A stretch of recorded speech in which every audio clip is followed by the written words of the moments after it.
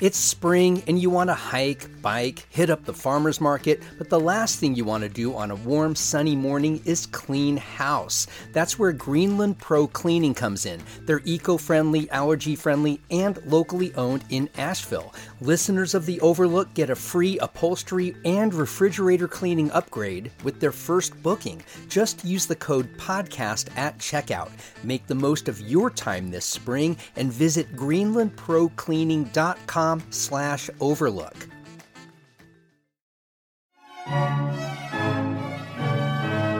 Imagine you're a classical music composer about to premiere your final symphony.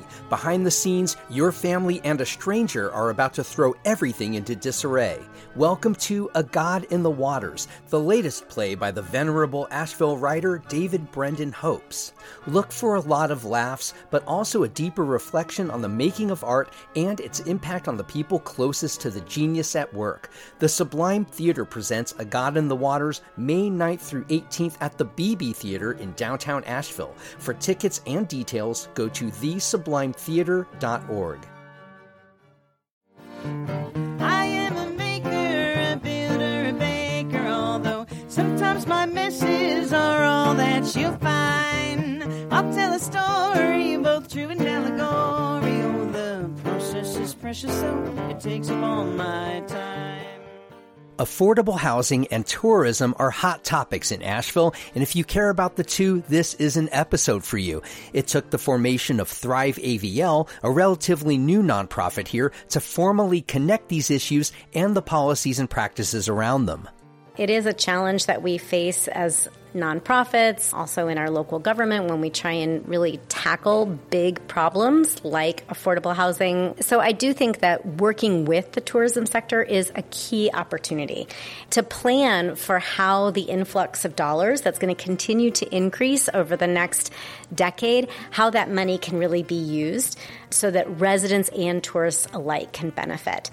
This is The Overlook with Matt Peiken. My guests today are Casey Gilbert and Kate Pett of Thrive AVL. Casey is the current executive director. Kate is the past director and now deputy director. The first half of our conversation goes in detail about what's called sustainable tourism. That is, encouraging tourism that enhances all avenues of local life. The second half focuses on a recent Thrive AVL study of affordable housing that, among other surprises, found that much of the affordable housing initiatives in Asheville leave out those who need help the most. I began our conversation by asking Casey and Kate whether affordable housing and sustainable tourism were forever focuses or simply the first on a rotating list of priorities for Thrive AVL to tackle. Casey Gilbert is first to speak. So the issues that we're working on are focused on affordable housing right now. The Landlord-Tenant Partnership and the Buncombe Rental Assistance Collaborative will be moving into more work around destination stewardship. We're working with Black Wall Street on a BIPOC incubator program, and hopefully, if all things go well, working with Explore AVL and other partners on looking at destination stewardship as a philosophy for how we look at tourism and make it work better for the community. So we want to be responsive. We want to listen to the community. We are evolving. The organization is evolving as the community evolves. I think that Casey's really nailed it, is that we listen to the community. This was really an organization that was born out of conversations from diverse leaders across the community who wanted to see more collaboration. They wanted to look at how were some of the challenges in our community really being exacerbated by rapid growth and change. And two of the issues that really emerged to us, one was a driver of that change, which is tourism, and the other one is really an effect of that change, which is the scarcity of affordable housing. That played into our decision to identify those as our driving issues. What are the points of merging for these two? On one hand, you think affordable housing and tourism itself. A lot of people that I've talked to mention tourism and its effect on our housing stock as anathema to affordable housing here. How do you define sustainable tourism?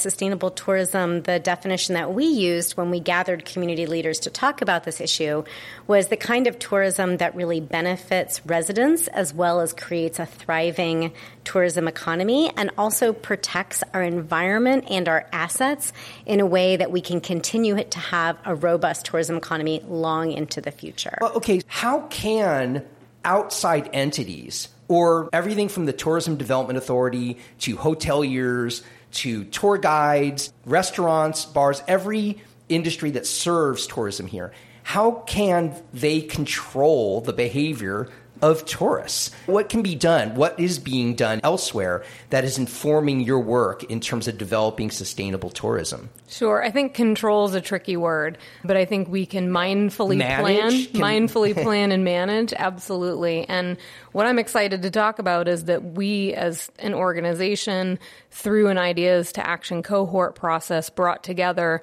35 stakeholders to look at this. And what we discovered is that there is a model that's being used across the nation and across the globe, and it's called destination stewardship. And right now there's 25 DMOs. Those are destination management organizations or destination marketing organizations. There's 25 DMOs and 7 state DMOs that are using a destination stewardship management plan, that have destination stewardship councils. So there's best practices, there's leaders, and I think this is the future of tourism. Can you give us some examples, just a couple of things that come into destination stewardship? Absolutely. The focus is, as Kate mentioned, a lot around the natural environment and climate impacts and environmental impacts.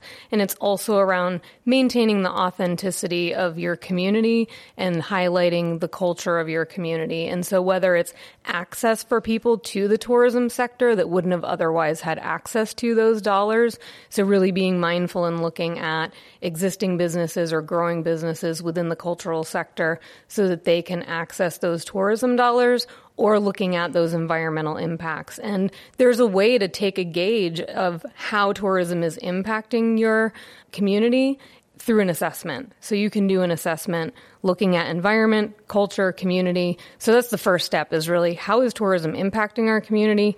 Let's look at it, let's get a baseline, and then we can move forward with a plan from there. I think in this community, too often the conversation of tourism really is just about the tourism and economy, and it's just about the financial effects of tourism, which we know it's a huge boon for our community.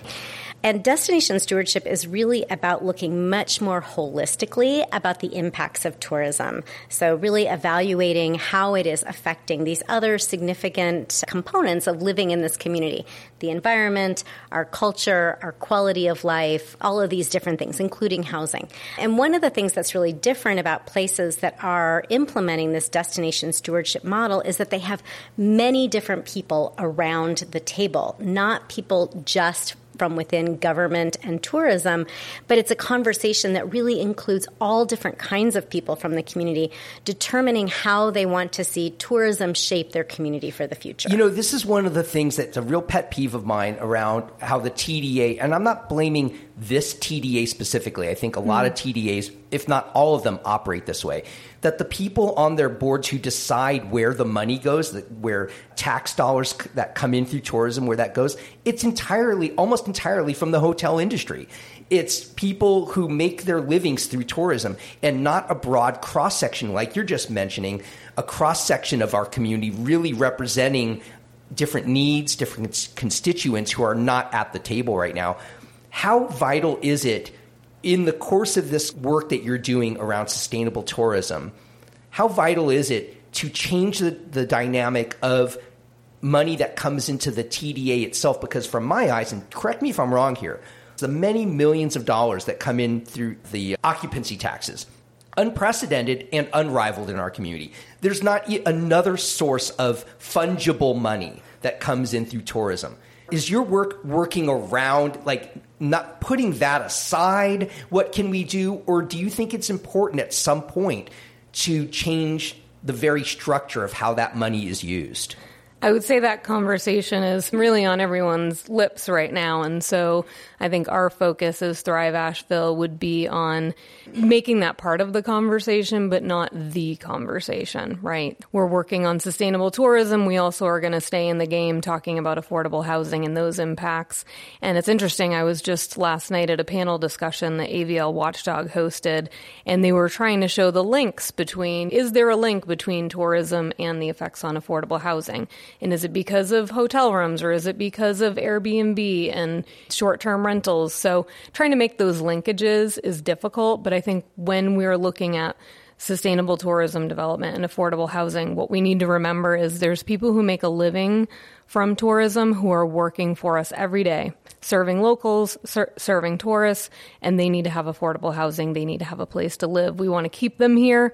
We want to keep our creative economy here, our arts folks here. So I think our approach will be not just focused on the TDA's budget, but how can we look at this destination stewardship model, make it work for the community, and bring stakeholders together to talk about it.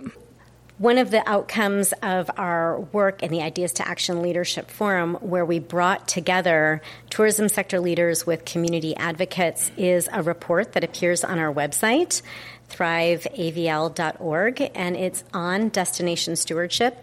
And one of the things that we did with a small working group that represented tourism sector leaders, arts leaders, business, and nonprofits is that we looked at 8 other communities around the country who have already started down the road of destination stewardship. And we cited some of the specific things that are happening in those communities. Some of the things that make me really excited is the way in which some communities are collaborating around transportation so that visitors can have car-free visits. It would be wonderful if people could arrive at our airport and didn't have to have a car to go visit certain trailheads or to come to downtown Asheville. That's happening in other communities. Other kinds of things that are happening in other communities are sustainable business incubators, where businesses are actually being certified as sustainable businesses and tourism traffic is being driven to those businesses so that we can really support local sustainable efforts to create a thriving local business sector. So I think there's great examples of what other communities are doing, and I encourage people to check that report out. Now, you're trying to, in general, say it's more than about money. But it takes money to make a lot of these things, if not all of these things happen, along with a will, a real sense of urgency to make these things happen. Our community is starving for money. Mm-hmm. We don't have big corporations here with highly paid workers who are raised in philanthropy, who are giving to all our nonprofits and spending money locally, keeping money local. So that's among the reasons our community really depends on tourism for our economy and keep jobs going. There's thousands of jobs that depend on it. Is the general makeup of our community, the fact that we don't have a diverse economy in that way, is that one of our challenges in seeing through one of your goals in this sense? I think absolutely. I think that it is a challenge that we face as nonprofits, also in our local government, when we try and really tackle big problems like affordable housing, like transportation. So I do think that working with the tourism sector is a key opportunity. And I think we're seeing greater collaboration between local government, both city and county, to work with the TDA to plan for how the influx of dollars that's going to continue to increase over the next decade, how that money can really be used so that residents and tourists alike can benefit. Projects like the Greenway in the river or the Blue Way in Woodfin that matter to locals, but also will tick the boxes that the TDA has to tick based on state legislation. So I think that's really a two-way street, and our local government leaders need to step up to the plate and really bring projects of scale that can really benefit locals. More after this.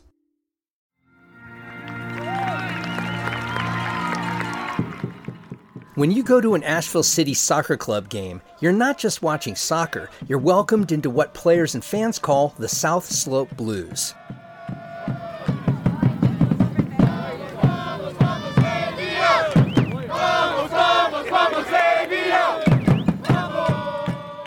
The South Slope Blues, they're amazing. This is the coach of the women's team, Brooke Bingham. The atmosphere is what makes Asheville City Soccer so great.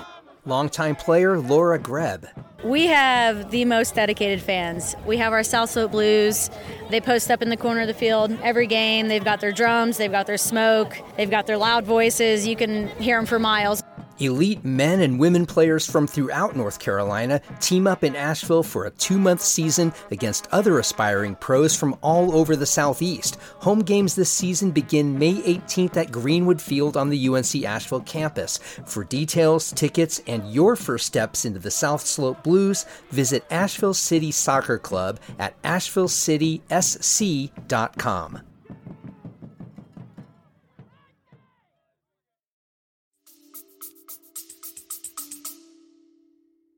What brought us into this conversation today was the other leg of the work you do, which is affordable housing. Before we dive fully into that, can you talk about how your work in both these sectors, in terms of sustainable tourism and affordable housing, how do they work in concert with each other?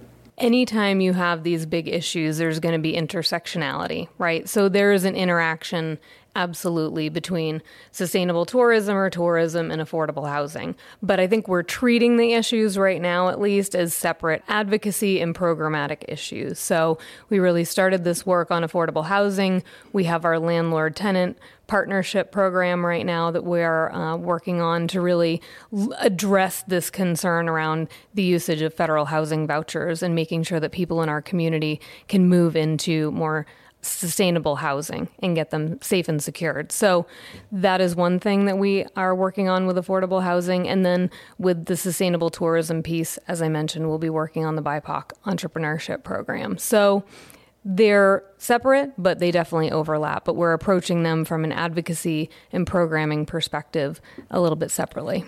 Thrive issues tick a few boxes. They meet a few criteria. One is that they involve working with local government. Another is that they affect equity issues in our community.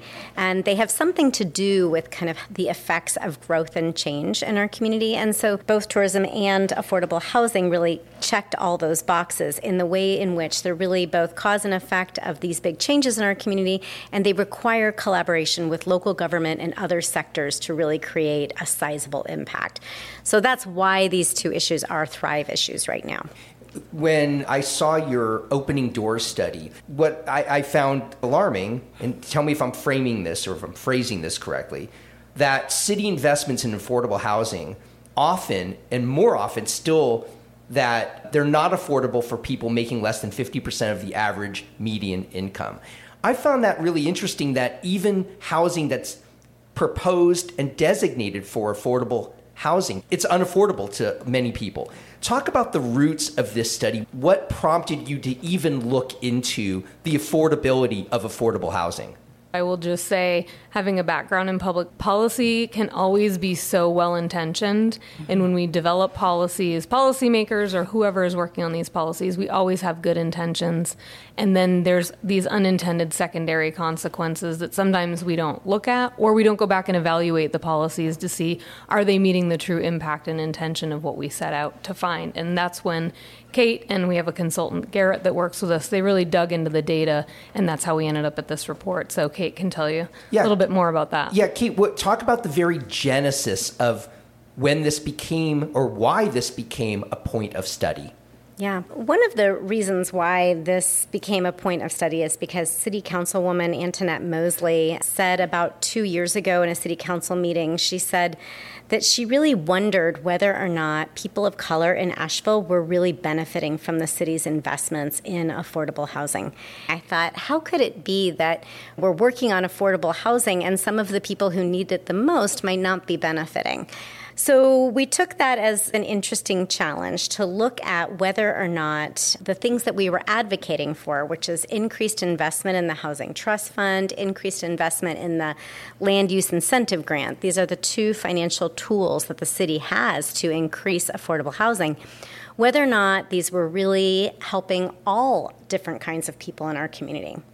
We dug into it, and what we found, as you mentioned, is that because affordable housing is really linked to this kind of mass aggregate figure called the average median income. We don't know as well as we should about who is benefiting. And our financial tools in the city have really helped us develop housing that is out of reach for many folks because we've invested in housing that is affordable to some, but still leaves out people who really need deeply affordable housing. Is that because it's always done as public-private partnerships that you can develop these projects, but you don't set the rents? Explain to me why these projects are unaffordable to people when they are designed to be affordable. Yeah. Developing affordable housing is really expensive. We all know that it's expensive to build any kind of housing right now. And when we ask private developers to be a part of developing affordable housing, we have to in some way compensate them, right? We have to close the gap between the market rate and this affordable rate that we're going to ask them. If we ask them to deliver affordability for people who make close to market rate, so people at the highest kind of affordable income levels, then the subsidy that the city has to use is smaller than if we're asking them to provide housing for people at the very lowest levels of affordability, the people who need the most affordable, lowest cost housing. That's very expensive to develop. So sometimes cities decide that what they should do is develop as much housing as possible. And the goal is really to try and create as many units as possible. And so the bang for your buck goes further when you're investing at the higher levels of affordability. I know that your study addressed this, that we should change the conversation to have affordable housing be defined, or effective affordable housing be defined by more than the number of units that come in. And we'll get into that in a little bit. So you talked about it's incredibly expensive to do this. Is it that the two tools that the city has and the county has at its disposal, they're finite sums of money, that there's just not enough money in those pools to be able to fully subsidize everybody who needs housing? Is that the crux of it? That's absolutely true. I will say that there are more tools than just those two financial tools, though. Just as a reminder, we can look at zoning, we can look at fee rebates, we can look at other ways in which we could make it easier for developers to create affordable housing. But right now, the Housing Trust Fund and the Land Use Incentive Grant are our two primary ways in which we co-invest with private developers to create affordable housing. How are those channels funded? The Housing Trust Fund is funded by, every year the City Council sets aside a certain amount of money for the Housing Trust Fund, and a significant amount of the Housing Trust Fund dollars actually came from the Affordable Housing Bond that was passed about 5 years ago. The Land Use Incentive Grant is a tax credit, so all of us help fund that. So when a developer accesses the Land Use Incentive Grant, for 20 years after, or sometimes even 30 years after creating their affordable housing project, they don't have to pay taxes. So that's really a shared burden that all of the rest of taxpayers pay in the future. So it seems there's two things going on here. That because there isn't enough money in these pools, that rents have to be set at a certain level because the city and county just can't put enough money in to fully subsidize. Or these units are so small, we pack so many units in that they are not accessible to families, that like a micro unit or 500 square foot apartment just isn't feasible for a family. Is that, and you also address that in your study. Are those the two things, or are there more things going on here that are barriers to the way things are happening? I think you've really hit the nail on the head there, especially with that first piece, which is that when we set affordable rents, the highest level of rents that are affordable are going to require less money from the city and the county. So that's where the city and county have tended to make their investments because, again, they're trying to create as many units as possible. I think it might be helpful for a second to just say that all across the country, the way that we determine affordability is by talking about the average median income. And here in Asheville, we just learned in July that the average median income for a household is $90,000. What? Really? The average median income in this region is $90,000? Is $90,000 for a household. I was surprised to hear it's that high. Yeah, many people are surprised to hear it's that high. And that's part of the problem, because what that means is that we've got some folks who are really way above that number.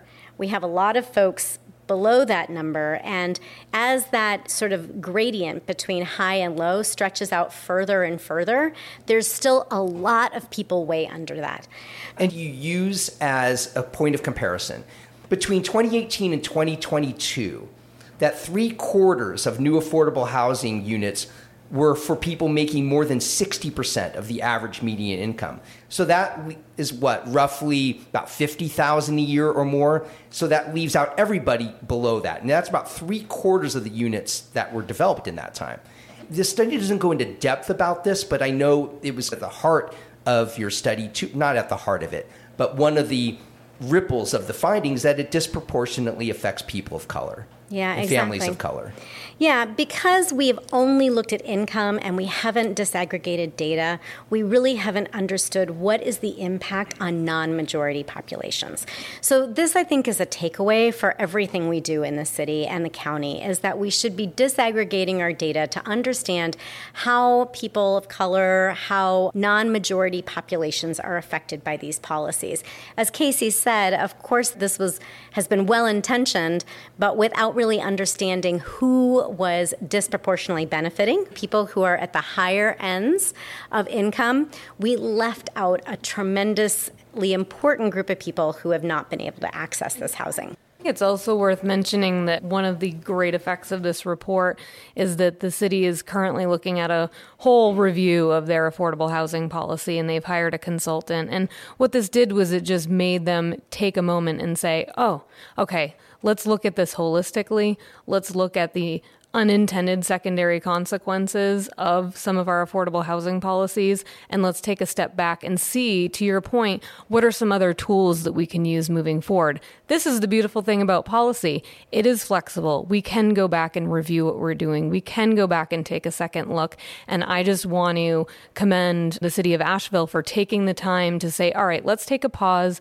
Let's look at what other cities are doing. Let's look at what we can be doing better and how we can serve our community. They're going to be looking at all these policies across the board, and we'll be right there beside them to help in whatever way that we can. It's not just policy, though, right? It's priorities. Because funding isn't a policy. You're already deciding you want to do something about affordable housing. The city has declared that loud and clear. So it's not just policy, it's how does affordable housing and making this housing affordable to as broad a range as possible, how does that fit into the priority of budgeting? So that has to be part of this conversation. Yeah, and I think that is exactly right, that the priority has been to develop the greatest number of units possible. And also there's been a drive towards smaller units, single, double bedroom units, 2-bedroom units. So what we've learned is that, first of all, in our community, as incomes have increased, not all groups have experienced a growth in their income.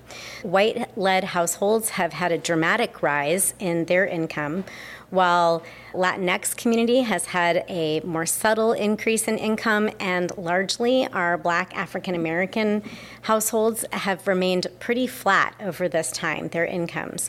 So again, when we have directed affordable housing funds to the higher levels of affordability, we've really left out our Black and brown community from being able to access that new affordable housing. Yeah, let's talk about some of the solutions you pointed out, which I thought was great, and you did it very succinctly in this study. You mentioned several solutions, one of which comes with some caveats, the increasing access to housing vouchers. Talk about that and talk about what some of the problematic aspects of housing vouchers, or at least the way they're done now. Yes, Thrive Asheville started looking at this challenge regarding housing choice vouchers 4 years ago when we first started, because we saw a real opportunity here for the community to increase the resources we have available to invest in affordable housing. What we saw is that each year millions of dollars of federal funding were being left on the table because housing choice vouchers were not widely accepted in our community. Why is that? We convened a group of landlords and asked them that same question. What are the reasons why you are reluctant to accept housing choice vouchers? And what they told us was really that there were 3 reasons. One of the reasons was that they found the process of joining the program of accepting housing choice vouchers to be really bureaucratic and slow. Another one is that it wasn't profitable. Housing choice voucher rates weren't keeping up with the market, and so they were actually losing money by accepting vouchers. And the third reason is that there were some, maybe due to stigma and also maybe due to some true experiences in the past, there was a concern about how well the property would be taken care of. So Thrive worked with landlords and community advocates to design a solution that would really address all 3 of those concerns. We hired a landlord navigator who helps make the process go much more quickly. A landlord navigator who works with landlords to guide them through the process and also to really support them throughout the life of their tenancy. We also made it more profitable by awarding landlords financial incentives that would help close the gap between market rate and voucher rate. But the other great thing that happened actually is that the Housing Authority really advocated really in an effective way to increase the rates. And voucher rates are very competitive now. They're going up again in 2024. And so accepting vouchers has become much more profitable. And the third thing that we did as part of this solution was that we provide damage mitigation funds. So should there be a problem, should the unit at the end of the tenancy have beyond normal wear and tear, we actually provide landlords with up to $5,000 in damage mitigation insurance to address that. You also talk about in the solutions, you mentioned boosting the supply, housing supply, by making construction less expensive. How can we do that? So in our opinion, one of our recommendations that comes out of this study is that we see that as a community, we're going to have to invest in greater amounts in these financial tools that can help meet developers where they are. The bottom line is we have to make affordable housing affordable for private developers to develop. And the 2 tools that we have, the Housing Trust Fund and the Land Use Incentive Grant, should be priorities for our community to invest in ever greater amounts going forward. There's a rumor that perhaps there will be another affordable housing bond in the future here in the city of Asheville, and I know that we would be strongly supportive of the community getting behind that so that we can really increase the dollars available to help construct more affordable housing. And the last of this in the solutions was assessing value or effectiveness by factors other than the number of units. We alluded to this earlier. How else can we assess the value or effectiveness of these programs other than, hey, we've introduced 400 new units into the supply? How else should we gauge success? As a community, we have to keep looking at our own data. We have to understand who it is that needs affordable housing, and we have to be sure that we're designing affordable housing that will meet all different kinds of people. So one thing is we know that we have to not just look at the average median income, but we have to disaggregate that by groups. And we have to be sure that we aren't just continuing to invest in one part of our community without investing in another part of our community. That's why we make a really clear call that we should be investing in deeply affordable housing, which is housing below 50% of the AMI.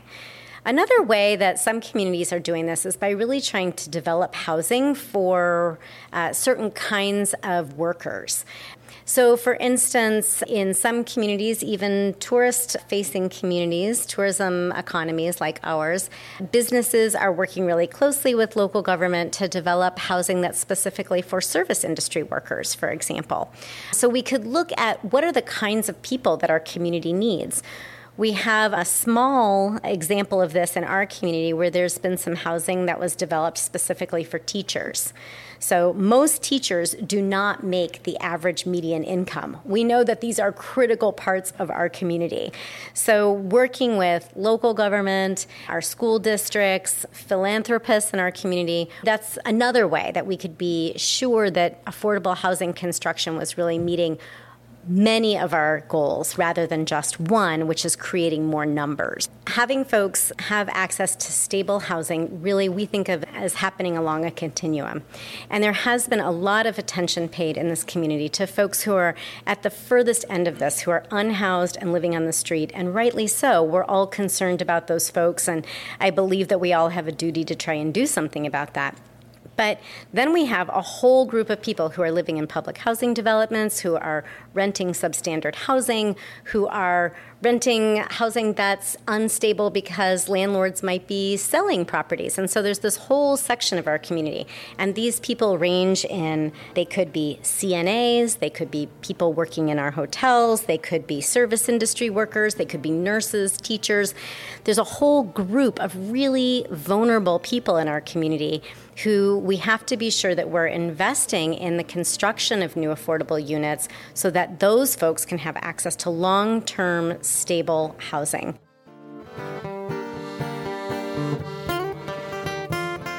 Our First Look newsletter gives you just a handful of daily headlines from around the local media landscape to get you on your morning. We also have a weekly newsletter devoted to all things The Overlook that hits you every Friday. Both are free and available at podavl.com/newsletter. I want to thank my guests today, Casey Gilbert and Kate Pett of Thrive AVL. Our conversation happened inside the BB Theater in downtown Asheville. The owners, Susan and Giles Collard, have been so gracious enough to allow me to record my interviews there. Our theme music for The Overlook, Maker's Song, comes courtesy of the Asheville band The Resonant Rogues. The Overlook is a production of Podcast Asheville. New episodes come out every Monday, Wednesday, and Friday wherever you get your podcasts. You can find us on any social media channel at AVL Overlook. And I'll see you on the next episode of The Overlook with Matt Peiken. Hey everyone, Matt Peiken here from The Overlook, and I'll get back to my conversation in just a moment. But I'm asking you, the listener, yes, you listening this very moment, is The Overlook making a difference in your connection to Asheville? Do you know more about what makes this city tick and where we're struggling? If you had to give up 1 cup of coffee every month to do your part to keep this show going, would you step up? If you answered yes to any of that, and I really hope you did, please join dozens of other listeners by supporting The Overlook with Matt Peiken through my Patreon campaign by giving just $5 a month.